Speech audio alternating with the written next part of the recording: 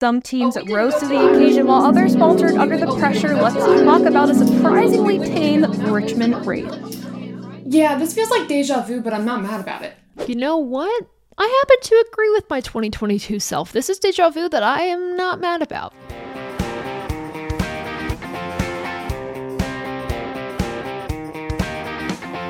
It has been 10 long years since Roush has been in victory lane at Michigan International Speedway, and this weekend changed all of that, or should I say this week, because yet again, this was another race that was postponed until Monday, the 4th this season for the Cup Series. Nevertheless, we thought it could be another Monday Martin day. It ended up being Chris Buescher's day, getting back-to-back wins from Richmond to Michigan, same as what Harvick did last year, except in reverse order from Michigan to Richmond. Not only is this a home track win for team owners Keselowski and Roush, but this is also the 9th consecutive win for Ford at this track. I don't know if any manufacturer has been able to have that many consecutive wins at any other track in the NASCAR schedule. Check me if I'm wrong, but that's very impressive in Ford's backyard. Plus, this also makes RFK the winningest team at Michigan, so very impressive overall for that team and a historic weekend for that team as well. The chatter online is, okay, Chris Buescher has won 2 races, so what? He's going to be out in the first round of the playoffs anyways. I say not so fast, and if I'm wrong, you can quote me on this, but especially if he's able to capitalize on the final 3 races we have in the regular season, which, by the way, suit him pretty well, I think he could actually make it past the first round, because right now, he's picking up speed. He's hot right now. Other drivers that were being consistent are falling off the pace, and going into the playoffs, it is so important to have momentum to carry you through instead of starting the playoffs and having no momentum, period. Davey Siegel actually pointed this out on Twitter, but of the last 8 road course races that we have run, Chris Buescher finished inside the top 10 in all of those. So with the Indy Road Course coming up this week and then Watkins Glen coming up the following week, I say Chris Buescher has a solid chance to at least get some good stage points, if not a top 10, a top 5 finish, maybe even a win. I know he has steep competition, but I don't think that's out of the question anymore, especially given RFK's strong runs this season. Going back to the race at hand, though, I think this race was truly won on track position and a solid pit strategy. And when Chris Buescher was able to get great track position due to his pit strategy, he was able to take advantage of the clean air, getting himself out to the front, and also took advantage of some lap traffic that I think held Martin Truex Jr. back a little bit. And even then, when Truex was able to get to the inside of Buescher to try to make a pass, aerodynamically, it messed up Truex's car, and he ended up getting loose, and it put him back farther down the field, and it didn't give him enough time to get back to Buescher with the laps remaining. And that was a big thing I noticed about this race too, the disruption of the aerodynamics, and when they were trying to side draft off each other, the guy who was on the inside of the car to the outside always somehow got loose, spun out, and wrecked into the wall. We saw this with many drivers this weekend, and it wasn't just in turns 1 and 2, even though that's where I think the most calamity happened in all the races this past weekend, ARCA, Xfinity, and Cup, but even sometimes happened in 3 and 4. Let's back up to Martin Truex Jr. for a second. He had the most dominant car for Sunday and Monday's race. I know he didn't get the pole for this race, and yes, I said Sunday and Monday because yet again, we went racing on a Monday, so I'm thinking, all right, Monday Martin's going to strike again. He's going to win 3 out of the 4 rain races that we've postponed to Monday, and it's going to be like a historic season for him in general. By the way, in case you missed it, he announced that he's returning to Joe Gibbs Racing next season. He's going to take it year by year, but he did re-sign his contract, announced that at Michigan. But yeah, he had one of the best cars this weekend, and unfortunately, just because he didn't have that clean air, and he did make a mistake early on in the race that put him back in the pack. He had to keep kind of working his way back and forth. It wasn't the winning day that we all thought Truex was going to have. Nevertheless, though, a day to be very proud of. And third was Denny Hamlin. Fourth was Brad Keselowski, and he might not have won as a driver, but he won as a team owner and a top 5 for him and his organization. Another one, I should say, was very solid. And fifth was Kyle Larson, and he was the best Hendrick car by far on Sunday and Monday, and we'll talk about that. We'll get into that in a second. In 6th and 7th, we have Suarez and Ross Chastain. Finally, a good points day for Daniel Suarez, who got points in all stages. And then for Ross Chastain, he hasn't had the best finishes in the past few weeks. If you can believe it or not, this is his first top 10 since his win at Nashville that many weeks ago, which is crazy to say because I feel like Ross Chastain all of last year, and I think Trackhouse in general, again, they were on a hot streak. They were making headlines. They were the underdogs that were doing the impossible. This year, I feel like they've shrunk back a little bit. So hopefully this is a sign of good things to come as they're putting momentum into the playoffs, hopefully positive momentum for that team. But again, solid day for that Trackhouse team who was looking to come back after the past few rough weeks. In 9th, we have Ryan Blaney, and 10th, Eric Jones. And I'm going to point this out again. I pointed this out last episode, but I want to draw attention to this because I don't think we are fully appreciating what Eric Jones is able to do in that car based on where that team has been this entire season. Forgetting the finish that Jones had last weekend that was outside the top 20, let's look at what he's done since the Nashville race where he finished in the 8th position. So Nashville, he finished 8th. The following race, he finished 16th. Then we have 2 11th place finishes in a row. Then we have a 9th place finish, a 23rd place finish at Richmond, and then this week, a 10th place finish. So overall, getting more consistent. I think he's just running into some issues and some scrimmages on track that's getting him outside that top 15 in those finishing positions.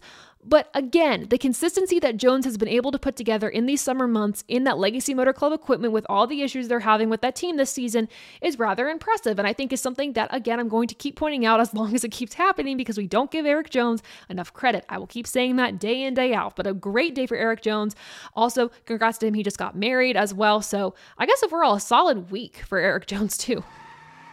Now for the not so fun part, because it was an awful day for a couple drivers. Most importantly, one team. 3 of the 4 drivers at Hendrick Motorsports had a crappy weekend at Michigan. From Sunday to Monday, it was calamity for that entire team, minus Larson. The issue started with Chase Elliott very early on in Sunday's race. He ended up spinning out after having a right rear tire going down. And if we look back to last year when we just started using the Gen 7 car and we're trying this new tire and it's a bigger tire, we had a lot of right rear tires going down quite often. And it kind of dwindled down to these teams maybe messing with the air pressure a little too much on these tires and pushing the limits past what Goodyear said is probably acceptable, which was one option. Another culprit that the teams and everyone pointed out last season was that the tire compound is just different. They're trying to learn its limits and things like that. So that's another thing too that we had to look out for. Again, I don't know what the exact cause was for Elliott's tire going down. He said there was no warning, hit the wall, and he was done for the day. William Byron just randomly around lap 44, he had a wiggle, spun into the wall, and his car was cooked. And then around lap 44, William Byron ended up just wiggling a little bit and then spinning out. And this essentially cost him the regular season championship after 2 rough weeks in a row from Richmond to Michigan, which is awful because I felt like he was rightfully so deserving of that honor. And then Truex got on a hot streak. And it's usually around the playoffs that I feel like we see William Byron slipping in consistency. And I feel like this is the slip that we're seeing and we're used to seeing with Byron. So I hope that's not the case. And I hope this is just a bad few weeks and them going into the playoffs to pick up speed again. But I'm a little concerned for that 24 team right now. And then Alex Bowman, just when I felt like he was picking up speed again and picking up some consistency and he was going to get some really good points and a really good result out of, I guess, Sunday to Monday's race, he ended up getting in a quite confusing issue that we're going to break down because even just I had to watch this a few times to figure out what exactly happened.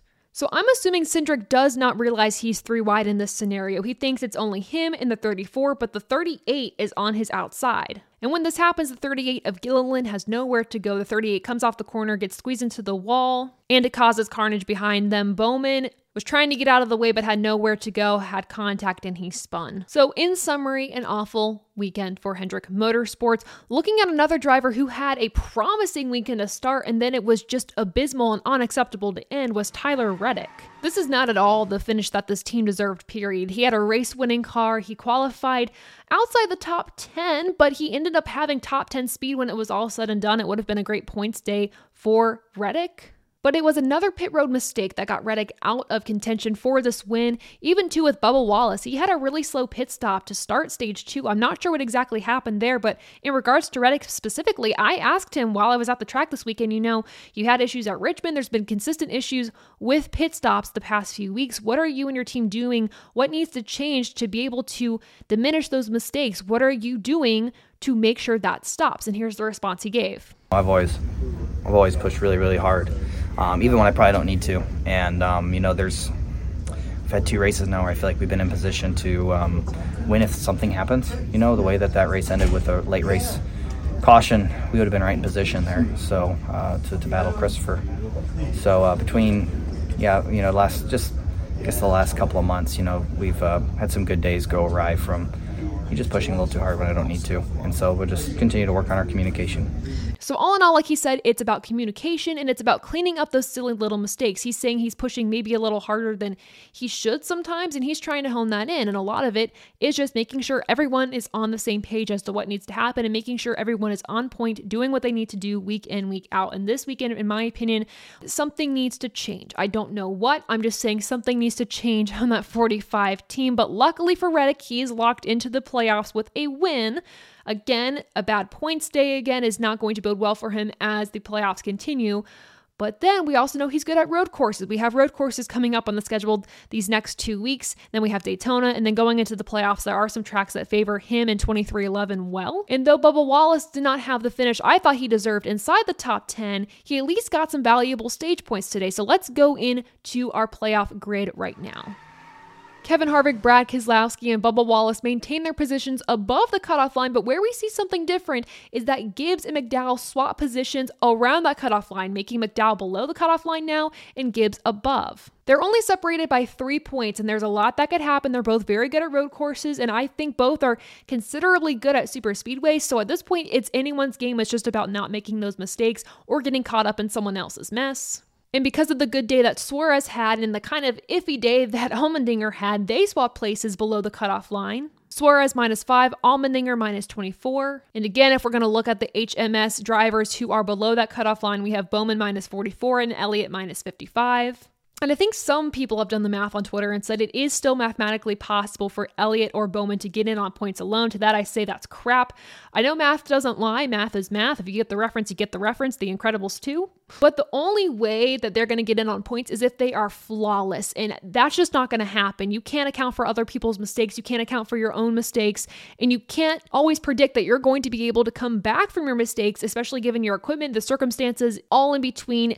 It's going to take them a win to get into the playoffs, and I am quite nervous. I do not think Bowman is going to be able to make it happen. Maybe something miraculous happens at Daytona. He tends to qualify well there. For Chase Elliott, I think he has more of a shot to win and get in, but I also know that other drivers have started to figure out these road courses. We have other drivers from other disciplines coming into the Cup Series this coming weekend to compete at Indy as well. So Chase Elliott is not going to have an easy time getting the win, and his team's going to have to bring him a flawless car, a fast car to get it done, and I'm concerned that he's not. So I think we're really going to see only 2 drivers from Hendrick Motorsports go into the playoff contention to win a championship, and I think we're going to see Bowman and Elliott out of that fight. Going into my thoughts on this race as a whole. Yes, I was there in person. Yes, I was there working. No, I did not stay until Monday. No, I did not get to see Chris Buescher win, which I was upset about because I thought that would be a great win to see in person. However, what I did see on Sunday when we were under the green flag was almost perfection. And I want to read this tweet from Dustin Albino here. He says, the 16 different leaders today is a new track record. The 26 lead changes are the most since 2012, where there were also 26 in the second Michigan race. So from Sunday to Monday, we broke track records. And in my opinion, too, if you didn't like this race, I don't know what other races you will like. Because again, this has to rank in my top races that I have seen this season. And again, I'm saying this for like the 3rd time this season, too. But one of the best races I've seen in the past 2 seasons with this Gen 7 car. And a lot of that has to do with how the rain changed this track and how the temperatures, because it was a lot cooler on Monday than it was Sunday, how that affected the racing that we saw. It was another race like we had at Atlanta where these teams were fighting whether you pit, whether you don't pit because of incoming weather that messed up the pit strategy. So there was a lot of gambling involved with these pit calls, and also too, just on track, there was dicey moves being thrown because these drivers didn't know when the rain was going to come out. And I hate to say it because I hate rain races. They frustrate me because there's a lot of waiting around and there's a lot of postponing and I don't like it. But the rain produces exciting racing. At least the threat of rain does. The rain itself does not, but the threat of rain produces calculated chaos. Because of all that these teams had to navigate, and just because of the racing itself, again, when we went green, just some of the dive bombs that we saw on the inside, just the shakiness of the aerodynamics, and just when a car, again, tried to go to somebody's inside, it would get them a little wiggly and loose, and they would maybe spin or whatever. It was such a dicey race for these drivers, and you can tell that they were pushing these cars to the limit. It is one of the fastest tracks on the schedule. It is one that is highly underrated. I'm going to give this race a 95%. And again, you're going to say, well, Taylor, you're a little biased. You were at the race. Of course, you're going to rate it higher. I was walking around a lot of the time. I was working. I was up and down. And I even watched the race for a second time this evening when I finally had a chance to get done with some other work I had to do, and I had a chance to watch the race again. And I felt the same about it as I did when I was at the track, and that is saying something. So I saw a 95% for the Fire Keepers Casino 400.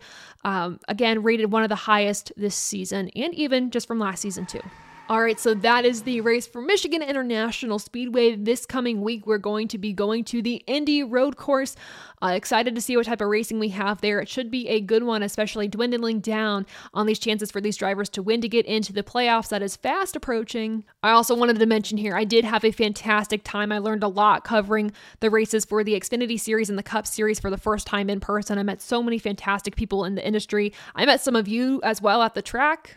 I'm so incredibly grateful to Toby Christie for the opportunity and NASCAR for the opportunity to be able to cover the event and do what I love. And I was so thrilled to meet so many great reporters at the track that cover this sport week in, week out. It was great to meet them, talk with them. So overall, a fantastic weekend. And there's probably actually another race on my schedule this season. I didn't think there would be, but I think there is now. So we're going to see where that takes us. But in the meantime, make sure to follow me on social media at _TaylorKitchen_ on Twitter and TikTok, and at Above the Yellow Line on Instagram, Facebook, YouTube, and Twitter. And of course, visit TobyChristie.com for more great motorsports content.